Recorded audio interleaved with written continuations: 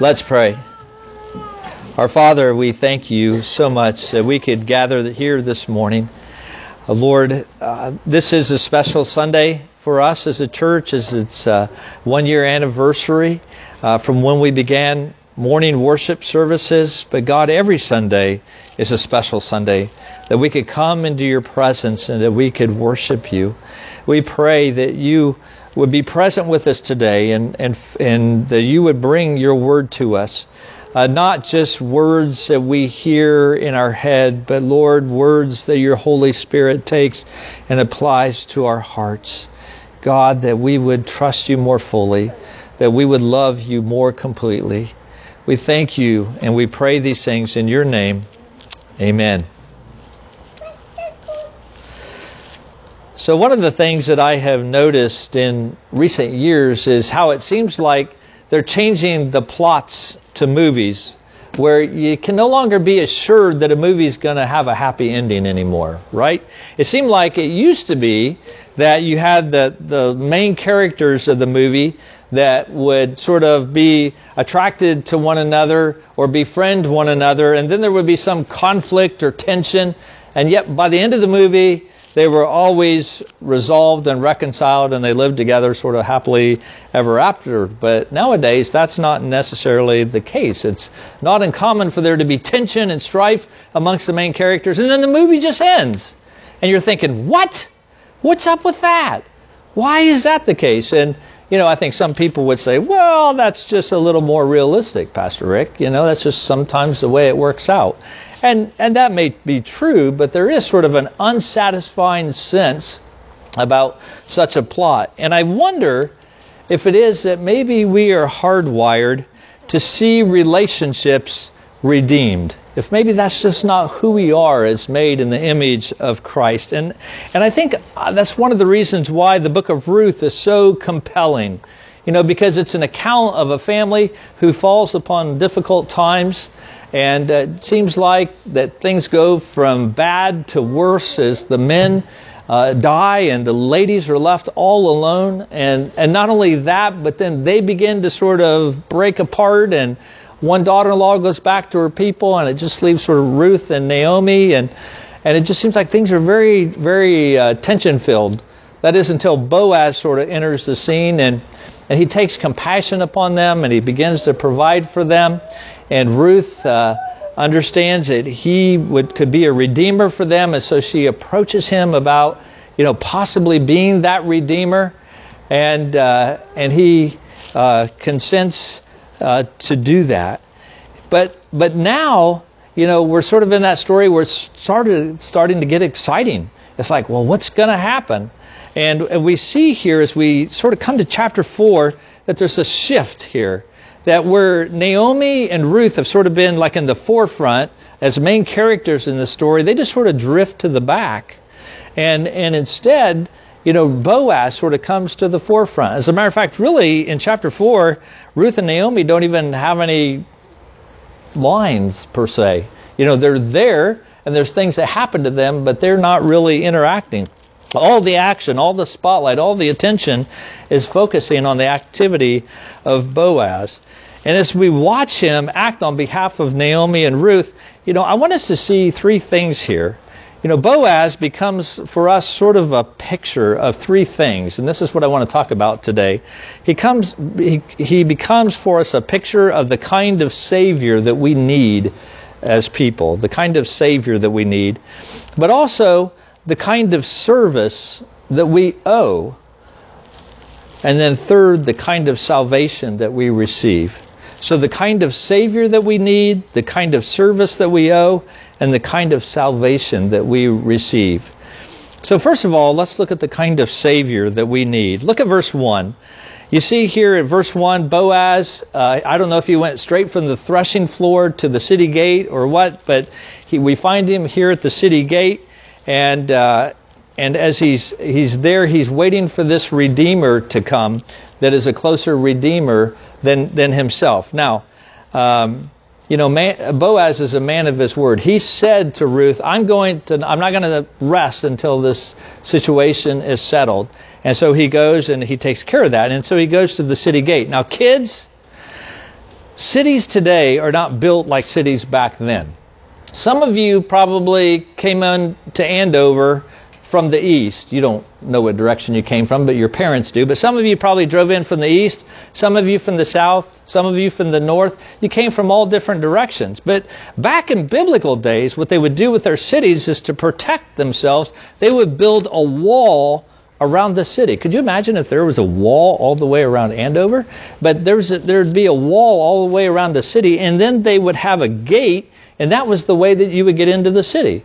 And at night, they would oftentimes close that gate just to make sure to keep the riffraff out and make sure that they were protected from their enemies. And that oftentimes the elders of the city would sort of congregate there around the gate. And so that when they talk about him going to the gate, it's really sort of equivalent to the city hall or the courthouse, if you would. And it's a place where people would do business, because what would happen is people would make contracts, and what they would do is they would use the elders of the city, and the elders of the city were a lot like the elders of our church. They're the men who would sort of oversee and care for that city. People would make contracts, and they would use the elders as witnesses of these contracts, so that somebody couldn't come back later and say, "Oh, well, I never said that." You know, the elders could say, "Well, we were there, and we heard that, and we knew that you did make that agreement." So that's what's happening, and that's why Boaz went to the city gate, and he's waiting for this Redeemer, and the Redeemer comes into the city, and Boaz says, "Hey, friend, turn aside, come sit down." And he says to 10 of the elders, "Here, why don't you guys come over and sit down as well?" Because he was getting ready to make a contract with this Redeemer. And so we read in verses 3 and 4, then he said, Naomi has come back from the country of Moab. She's selling a parcel of land that belonged to our relative Elimelech. So I thought that you might want to buy this land, and that you would want to redeem it because you're a closer relative than I am. So Naomi needs to sell this land because she needed to raise money to live on.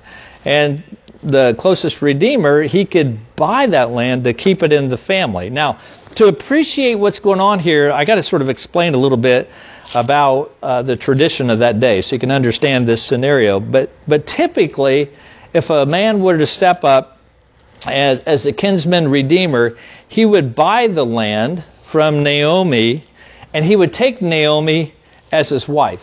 Okay? If Naomi bore the kinsman redeemer any children, then those children would not be this husband's children. They would be Elimelech's kids. And so that meant that the land would actually belong to those kids. So this redeemer would pay the money to Naomi for the land. He could use the land. He wasn't really actually purchasing it. He just had the rights to the land that he would use for a period of time. He could make a profit.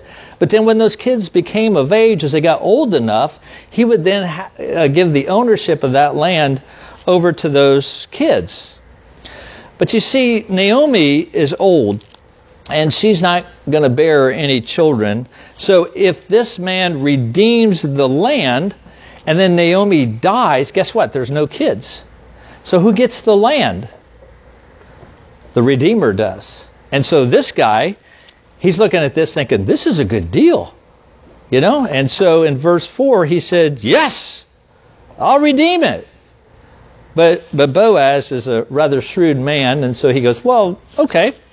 In verse 5, then Boaz says, "Well, the day that you buy the field from the hand of Naomi, you also acquire Ruth the Moabite, the widow of the dead, in order to perpetuate the name of the dead and his inheritance." So in other words, yes, you get the real estate, but it also comes with a mother-in-law, and it also comes with another woman, maybe that you didn't realize, that is Ruth, who would then become your wife, and she is young enough that most likely she will have children. And so you will have an obligation not only to pay for the land, but you also have to support this mother-in-law until she dies. And then you have a wife that you have to support as well. And the children that she bears, you have to pay money to support them as well. And you're doing all this off your hard-earned money, off your dime. And then when the kids get old enough, then you got to give the land back to them. And so really you end up with nothing. Well, it was at this point that the Kinsman Redeemer says, well, in verse 6, he says, I can't redeem this for myself unless I impair my own inheritance. In other words, this is going to cost money out of my pocket. This is not going to help me out. And so the Redeemer said that, realizing that he would end up with nothing to show for it, says, yeah, I think I'll pass. So what once seemed like you just can't miss kind of real estate type deal, he realized that this wasn't going to work out to his benefit. That he was only interested in ministry to the poor if there was some payoff as a result of that. And he wasn't interested in ministry unless he benefited from it somehow. But Boaz isn't like that at all. And so when the man tells Boaz, well, Boaz, you can redeem it, Boaz quickly performs the little ritual that we see in verses 7 and 8. And he goes, okay, he said, I'll take it. And of course, to seal the deal, it used to be, kids, whenever you made a contract with somebody, you didn't always sign a piece of paper saying, I'm going to keep my commitment. You just come up to somebody and you'd shake their hands. And if you shook on it, that was just like signing a paper today. Actually, it even meant more than that, because today people will sign papers and then they'll file lawsuits to try to get out of it. But if you shook somebody's hand, it was a done deal. And you had to keep your word. And people would lots of times. So in this culture, they didn't shake hands on it. One guy would take his sandal off. I don't know why, but they would take a sandal off and he would give it to the other guy, and that's just like saying, we shook on it. I don't know what you would do with somebody's sandal, but that's what they did. So he signed this, and then Boaz looked at the elders and he said, you guys are witnesses that this is a done deal. So he not only bought the field, but Boaz also won Ruth to be his wife. And he will be the one then to preserve Elimelech's name and that of his sons as well. So Boaz will have to bear the cost. What this would have cost the other Redeemer, it will cost Boaz just as much, but he was glad to do it. Whereas the other Redeemer would not risk his own personal wealth, Boaz is prepared to commit everything to redeem Naomi and Ruth and secure the name of the family of Elimelech. And brothers and sisters, isn't that the kind of Redeemer that we have? A Redeemer who rescues us at his own great cost. And I wonder sometimes if we don't sort of forget that, if we don't just sort of take it for granted, the kind of Redeemer that we have, one who loved us and has given himself for us. And I want you to see here what Boaz is doing. Boaz is actually committing a transaction on the behalf of Ruth and Naomi. And that is what our Lord and our Savior, Jesus Christ, has done for us. I think sometimes we look at our own sinful hearts and the words that we speak or the things that we do, and we just think, I don't know that I'm worthy. But what I want you to see is what your Redeemer has done. It's a done deal. If He died for you, He has purchased you. And He is a Redeemer who pursues you. Just like Boaz said, I'm not going to rest until this is done. So our Lord Jesus Christ does the same. Now, I know that there are other false redeemers, if you would, empty religions and things that this world calls us to pursue. They could be good things, even like our family, making our family a priority above Christ, or maybe our intellect or a job or whatever it might be. But we have one who has loved us and given Himself for us. He is the one who, as the Word says, who though He was rich, became poor for our sakes, that we might become rich. He is the one who humbled Himself by becoming obedient to the point of death, even the death of a cross. So it's not just any death, but it is a painful, torturous death. He is the one who, as Paul says in Romans 3:23, though all have sinned and fallen short of the glory of God, He has secured our justification freely by God's grace through the redemption that is in Christ Jesus. So He is our Redeemer. He bears all the cost of our salvation. We pay nothing for that. He incurs all the obligation, even paying the cost of His lifeblood at Calvary. So you've If you are here today and you have been chasing the wrong Redeemer, that will never end well. It is Jesus. He is the Savior, the kind of Savior that we need. But because He is our Savior, there is a kind of service that we owe to Him. You know, throughout Scripture, it talks about names being blotted out. And that's never a good situation whenever that's the case, because it's symbolic of the curse and the condemnation of God to have your name blotted out. And we see examples of that throughout Scripture. In Deuteronomy 9:14, in His wrath, God threatened to blot out the name of Israel under the earth. In Psalm 109, verse 13, the psalmist talks about those being blotted out. He says, talking about the wicked, he said, may his posterity be cut off, and may his name be blotted out in the second generation. And you know, that's what happened here. This closer Redeemer, this one that could redeem even before Boaz, he could have redeemed Elimelech and his sons and kept their names from being blotted out, from being forgotten. But he chose not to do so. And you know what I think is ironic? We never know this guy's name. As a matter of fact, the passage is very careful to not give us his name. As a matter of fact, you know, where it says, Boaz said, "Friend, turn aside and let's talk." Actually, if you sort of translated that phrase in the Hebrew, it's sort of equal to our English, Mr. So-and-so. In other words, it's really not a complimentary thing. And so his name is blotted out. So there's two redeemers, one who serves himself and has no name, and Boaz, on the other hand, serves others selfishly, and his name is never forgotten. You know, according to the tradition of the Levirate law, then the children that was born to Boaz and to Ruth became her dead husband's children. But what's interesting is in the book of Ruth, it doesn't record it that way. It records it as Boaz's son and Ruth's son. And so he is a man whose name is not forgotten. It sort of reminds you of what Jesus said in John 12. Whoever loves his life loses it, and whoever hates his life in this world will keep it for eternal life. If anyone serves me, he must follow me, and where I am, there will my servant be also. If anyone serves me, the Father will honor him. And that's the message that's given us today in terms of our service. Whoever loves his life loses it. Whoever hates his life in this world keeps it for eternal life. Whoever seeks to make a name for himself, his name will be forgotten. But whoever doesn't will be like Boaz. And that's what we're called to in the Christian life as well. If you are a follower of Jesus Christ, that is your calling to be like Christ, to pour out your life as a drink offering unto Him. We often evaluate our involvement in ministry according to the same scale that the first Redeemer sort of uses. You know, we ask ourselves, well, what's in it for me? You know, will it fulfill me? Will I enjoy it?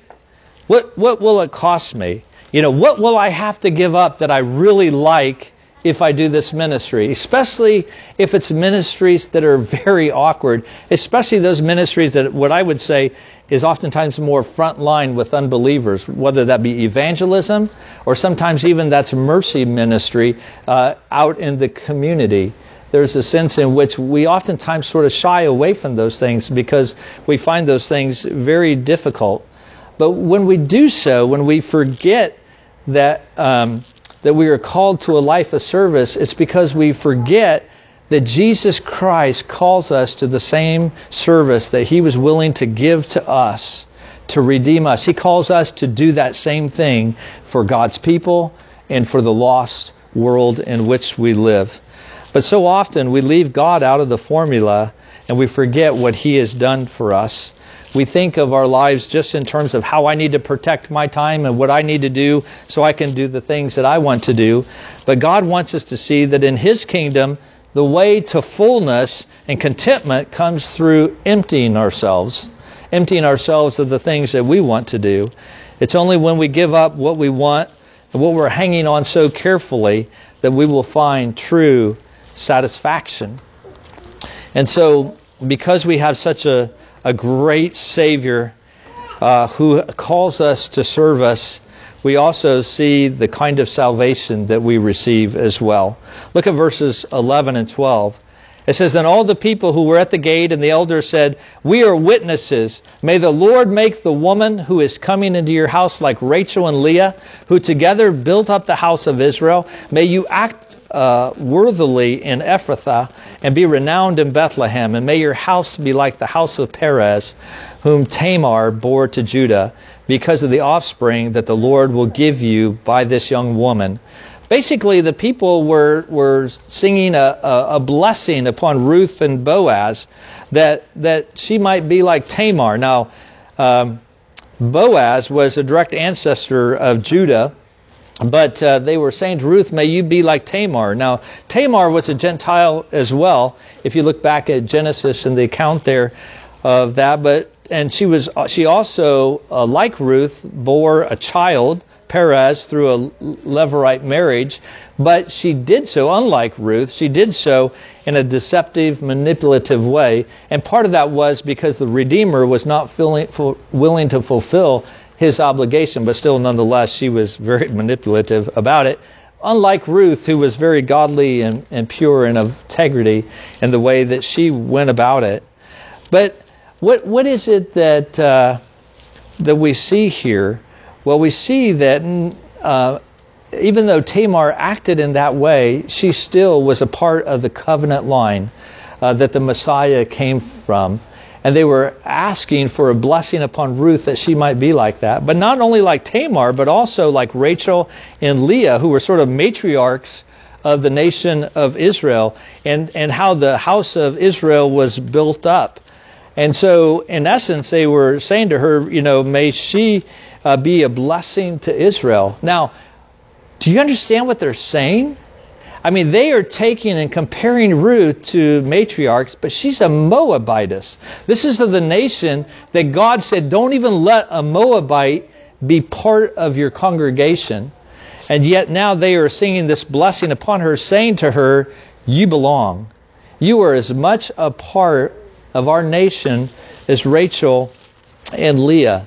And may the Lord use you in such a way that he will bless his people.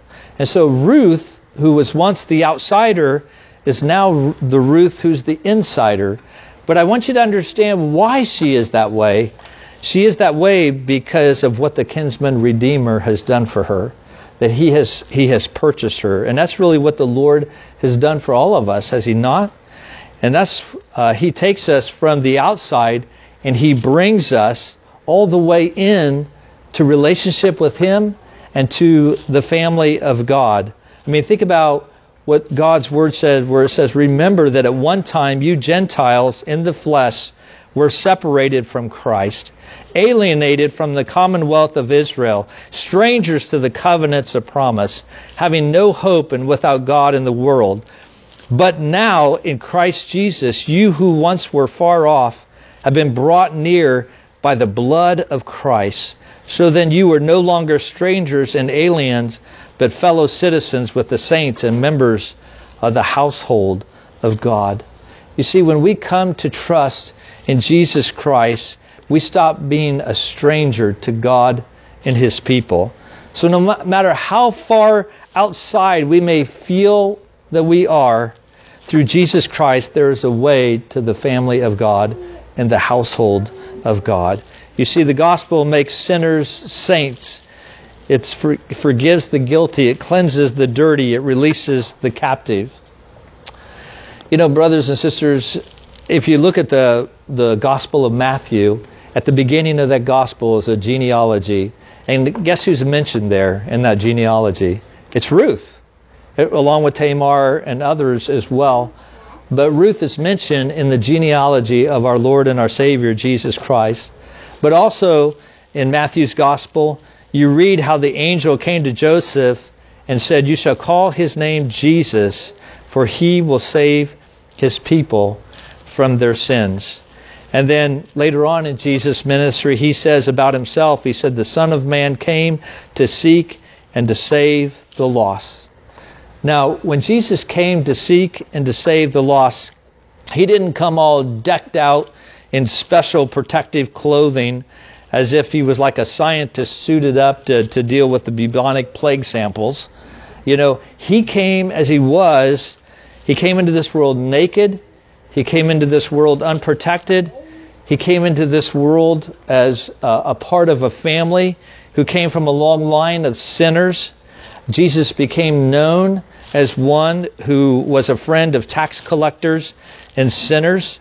When he died upon the cross, he was flanked by 2 thieves. So Jesus went out of the world the same way that he arrived, both naked and unprotected. Now, why would the Lord of the universe expose himself to such pain and humiliation? It's because that's how he would save sinners. He would not save them by staying at a safe distance from them, but only by coming alongside them and identifying with them. In order to save them, Jesus had to be their friend and then ultimately perform the greatest act of friendship there is, and that is to lay down his life for them. Do you understand that? Do you hear that? What awesome love the Lord Jesus Christ has demonstrated for us on the cross. Truly, it was amazing love because it wasn't shown to people who were lovely. We think we're lovely, but we are not. We are people who struggle with sin. We are people that think thoughts that we ought not to think. We are people who do things that we ought not to do. We despise others. We put them down. We ignore them. We exalt ourselves above other people. And then we think we're wonderful. But it's for such people that Jesus Christ has died on the cross. Now, some of the sins that we commit are large and some of them that we commit are small. But the reality is that all of our sins are enough to condemn us for all eternity. And so my question for us today is, do you know the love of Jesus Christ? Do you know that love? Do you know the love that reaches out to make outsiders insiders? If you do, praise God. Not just in this worship service, but as you leave today, praise God that He has shown you that love. But brothers and sisters, there are many people out there who don't know that love. They still think that somehow they'll be good enough that they can get to heaven, or that God will flex His standards enough that, on the end day, He'll let them squeak in. When such people are doing well and trying to live a good life, their efforts leave them secretly a little impressed at how wonderful they are. When they're struggling, though, their failing efforts leave them angry and despairing. But either way, their eyes are fixed on themselves and they feel like they are the hope of life after death. But brothers and sisters, there's no room in Jesus' kingdom for people who are impressed with themselves or people who fix their eyes upon themselves. The door to God's kingdom is open only to those who know that they have nothing to offer God. It is open only to outsiders like Ruth, to those who have utterly despaired of making any sense of their life. That's the ones that Jesus Christ takes. But God doesn't leave us as He found us. As we look at Naomi, we see that when we open our hearts to God, that we will discover that He has already been at work in our hearts. That's why our hearts are open to God. But He will continue to work in us until He makes us over and He does the change that is necessary in our lives. God does not just improve us. God changes us. And He makes us new. But like Ruth too as well, He takes us who were once outsiders and He makes us insiders. Now kids, it is so easy for you to think that you're an insider because you've grown up in the church and you think, I belong. But the reality is, we're not. It's only as God works in our hearts that He draws us to Himself. And I wonder, can people like Ruth find a similar welcome in our churches and in our homes? People who are outsiders, do they find themselves welcome in our churches and our homes? Are they places where the last, the least, and the lost can come without looking down upon? Or are churches safe places where people whose lifestyles are notorious in the community can come without being stared at and judged? You know, I think of the Quick Trip gas stations, right? They're safe places. You know, if you're in trouble and you need a police officer, you can go to a Quick Trip because it's a safe place. And I think, is that the same? Is Kirk of the Plains a safe place? Is that a place where someone who is broiled in a lifestyle of sin and is unrepentant could come and they would be welcomed? Now, I'm not talking about Christians who are unrepentant, but I'm talking about unbelievers who come. Could they come and hear the gospel of Jesus Christ? Is there any danger of our fellowship being known as that church where all the sinners go? Or are we good only at welcoming those who are already somewhat religious, those who, at least in some measure, already speak the language of the church community? Or are we willing to welcome people who are very different from us, who make us feel very awkward? Brothers and sisters, there is a serious challenge here for each of us as we ponder this. Each of us has a role to play in what people feel when they come through the church doors. Will we welcome them? Will anyone sit with them or speak with them after the service? When people walk in the door, will we just sit in our seats and sort of leave them on their own to find their own seats? Will we make it a little difficult? Instead of being inviting, we sort of challenge them to try to break in to our fellowship? Or will we look at them and make eye contact and say, here, come sit down beside me? Or if there's not room because they got too many people in their family or too many people in the crowd, then we'd say, hey, why don't you come sit down in my seat? And we get up and we walk elsewhere. Are we a people who are always inviting people in that they might come and they might hear of Jesus Christ? Or are we a people who are very comfortable and we're thinking only of ourselves and we're not really so welcoming? Will someone make them feel special, important, wanted, no matter how messy their lives are? Will you make them feel like a person of eternal worth and value? Brothers and sisters, this is what the Lord has done for each and every one of us. He is the Redeemer behind each of our own personal salvation stories. He sought each of us while we were utterly lost. Not only does He make us feel valuable, but in Christ, God actually makes us valuable. Do you hear that? It's not just a feeling, but He actually changes us and He makes us part of His family. He makes us precious in His sight. It's not just Ruth's story that turned out to be part of a much bigger narrative than she ever imagined, but your story and my story are also woven into the bigger tapestry of what God is doing in Jesus Christ. He has seated us with Him in the heavenly realms, exalted us along with Him to the glories of heaven, and made us co-heirs with Him and blessed us with every spiritual blessing in Jesus Christ. In Him we have been given a glorious genealogy. We are children of God. And though we in our sin wandered away empty and become hard-hearted and bitter like Naomi was, He has brought us back. Indeed, He has brought us back to Himself. He has made sure and certain that in Christ, each of our stories has a good and a happy ending. That there is a sense in which we are reconciled in our relationships. And as we come to Him, He enables us to find rest for our souls in His house forever. Amen? Amen. Let's bow our heads as we meditate upon the Word of God that was preached.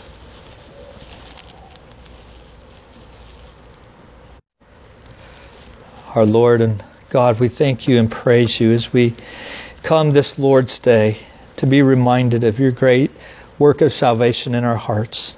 Lord, as a church, we're here to celebrating today what You have done in the past, and how over the last 3 years You have worked at a point to bring us to where we are. And we rejoice in that. But God, we know You're not done. We know that You are continuing to bring people into the fold. That, Lord, You are continuing to work in our hearts that we might understand the salvation that we have. That we might, Lord, delight in that, delight in You, to rejoice and to walk in who we are in Jesus Christ. I pray that you would truly open our eyes this week to see the glories of the riches that we have. Lord, as we prepare to go into our new series on Ephesians, we pray that you would use that book, Lord, to cause us to delight in who we are as your people. And Father, I pray that you would so work in our hearts to open our eyes to those ways in which we create obstacles for people to come to you. I pray that we would repent of our sins, that God, that our motion would always be towards people to share you and the hope of the gospel of Jesus Christ. Lord, I pray that you would bring revival in our city and in the communities around here that we represent, that you would bring revival in our country, Lord Jesus. That church would not be about all the programs and the buildings and trying to attract people in, but that we would be about sharing Jesus Christ. And I pray and ask for your Holy Spirit to bring glory to your name as your salvation is revealed to countless people who now are walking in disobedience to you, that they might come to faith in you and grow and give glory and praise to you, O God, not just now in our churches, but for all eternity. May they be counted with the number that will give praise to you for all eternity. It is in your name we pray. Amen.